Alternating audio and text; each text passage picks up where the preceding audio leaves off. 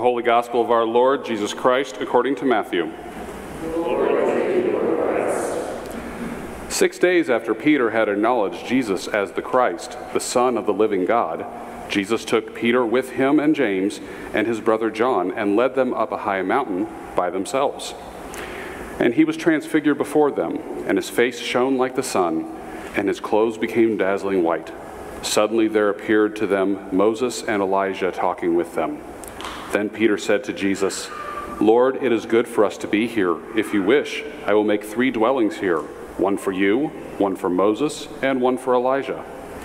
While he was still speaking, suddenly a bright cloud overshadowed them, and from the cloud a voice said, "This is my Son, the Beloved.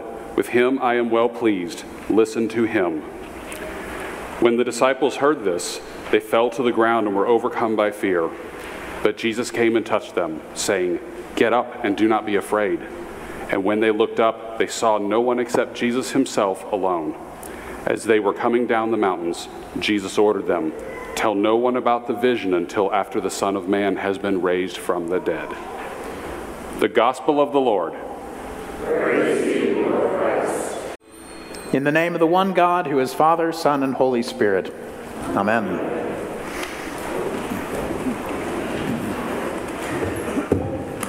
So as I've been thinking about this sabbatical of mine that's coming in a few weeks or so, I have found myself remembering a place that I visited on my sabbatical 8 years ago. And that may be because there are, I think it is 4 pictures of this place hanging on the walls of my house. I guess I kind of wanted to take it home with me, when I left. But the place is Tewkesbury Abbey. A glorious church in a Tudor village in the Cotswolds of England. And I went there 8 years ago because of their approach. The approach they take to mission at Tewkesbury was a great example of what I was studying in that sabbatical, which was congregations doing both traditional and fresh expressions of worship kind of side by side. So Tewkesbury Abbey is this monumental structure from the 1100s, looking as much like a castle as a church, really. You walk in and you're just struck by the tremendous height of the roof and these massive pillars holding the roof above you. The place manages to be both airy and fortress-like all at the same time.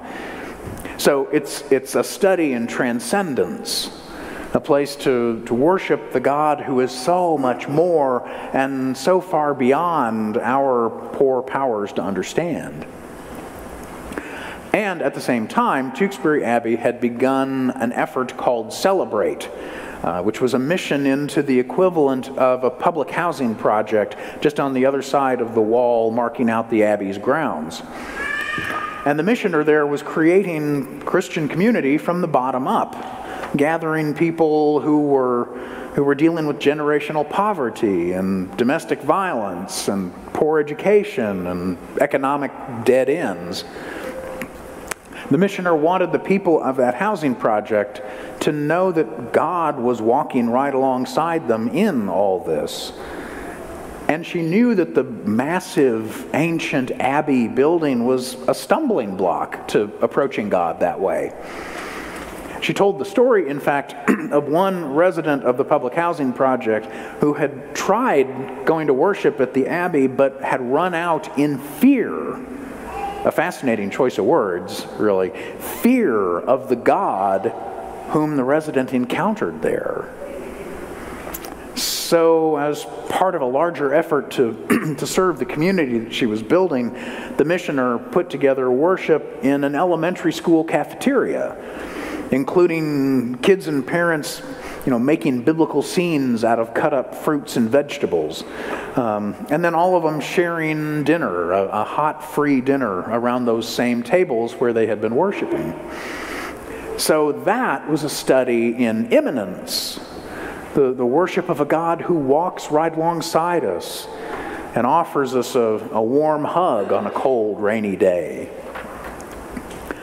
So keep that contrast in mind between immanence and transcendence, as we go back to the readings for this last Sunday after Pentecost, our kind of final stop on this journey of Jesus revealing God's light to the world since Epiphany. So first, from Exodus, we hear about Moses going up on Mount Sinai. Or more accurately, we hear about God calling Moses to come up Mount Sinai, and for the 5th time, actually, as we pick up the story. God tells Moses to come up and wait there so that God could give him the stone tablets bearing instructions for how the Israelites ought to live as God's people in the world. Or actually, what the text says in Hebrew is more like, come up and just be there. Be ready to receive these instructions, kind of in God's good time, whenever God's ready. Well, a great cloud, the glory of the Lord, comes and dwells on the mountaintop above Moses, and he spends 6 days simply being there near God's presence and being sanctified for the encounter that's about to come, when finally God calls and Moses treks on higher up the mountain, entering into the cloud of God's glory, which has become like a devouring fire by this point. And he remains there 40 days, receiving the law, interestingly, for setting up God's dwelling place, the Ark of the Covenant, and then this elaborate tent where it would be housed as the people traveled. In other words, he got God's instructions for bringing the transcendent divine presence into people's day-to-day experience. And then we have the gospel reading, Matthew's version of the transfiguration story.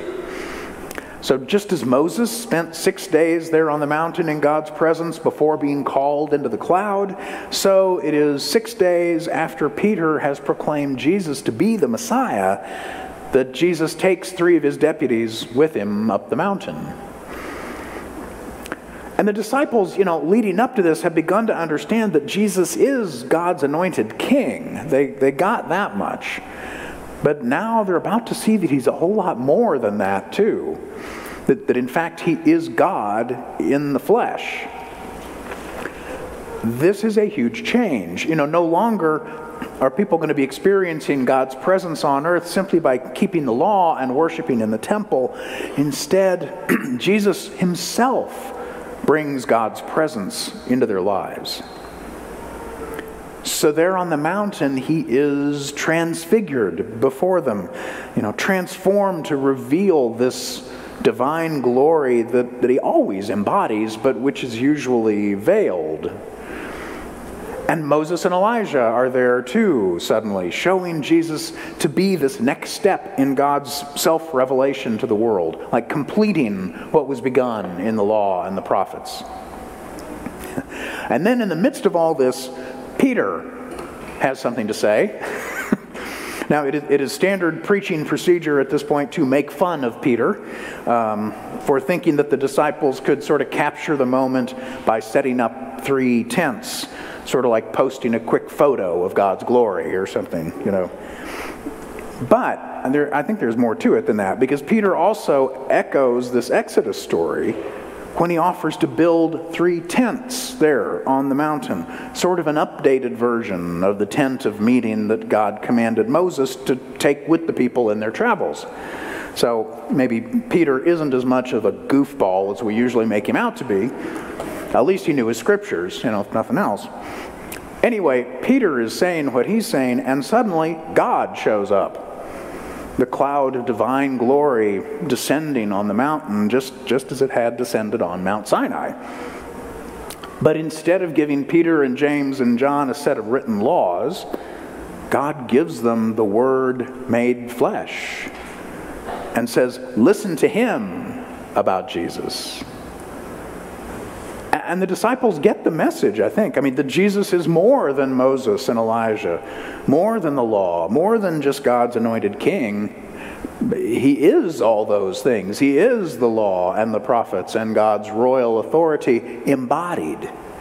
God among them. So, given that, quite reasonably, the disciples fall to the ground, terrified. And in that moment, with his blinding glory shining through, what does Jesus, God incarnate, choose to do? Does he take the moment to issue divine directives? Or does he rebuke the disciples for being dim-witted? None of that, actually. Instead, he reminds them that he dwells with them, that he has chosen them. God incarnate touches him and takes him by the hand and says, "Get up and do not be afraid." What must that have felt like? Can even begin to imagine what that must have felt like. I don't think I can. I think honestly we're more comfortable with a God that we can encounter at either end of the spectrum of immanence and transcendence. I could get it if God, was a consuming firestorm on the mountaintop that miraculously allowed Moses to come out of an encounter unscathed, That's a God that makes sense to me, one so powerful and so distant that if I just keep my own distance, I might come out unscathed too. Or, on the other hand, I could get it if God is a friend. Someone who wants to pull up a chair and have a beer. Someone who actually wants to hear my story and walk with me through it, no matter how hard things get. That's also a God that makes sense. One who's so loving and so close at hand that I really only need to offer my own hand for God to lead me through whatever life brings. But I think the gospel story today tells us something that's even harder to understand and far more glorious. That God is a consuming fire, ready to purge us of the sin that clings so closely, especially as we stand here at the brink of Lent. And God is our friend, who reaches out to us as we lie there cowering on the ground, afraid of all the things we can't manage on our own. But a friend who touches us and pulls us to our feet and says, "Get up. Don't be afraid." So if that's true, how do we connect with a God who is both immanent and transcendent? I don't think the key is just work harder to figure it out for yourself. Don't think that's it. The key, I think, is being willing to connect in whatever way it is you find God coming to you. Calling from the whirlwind or knocking on your door. And that's what might be the deepest mystery of it all, that God is waiting for you. Hoping that you'll take the hike up the mountain. Hoping that you'll reach out your hand when you're down. Hoping that you will listen to that still small voice coming to you on the winds of the Spirit. What stands between us and the presence of the divine is simply our willingness to have the encounter.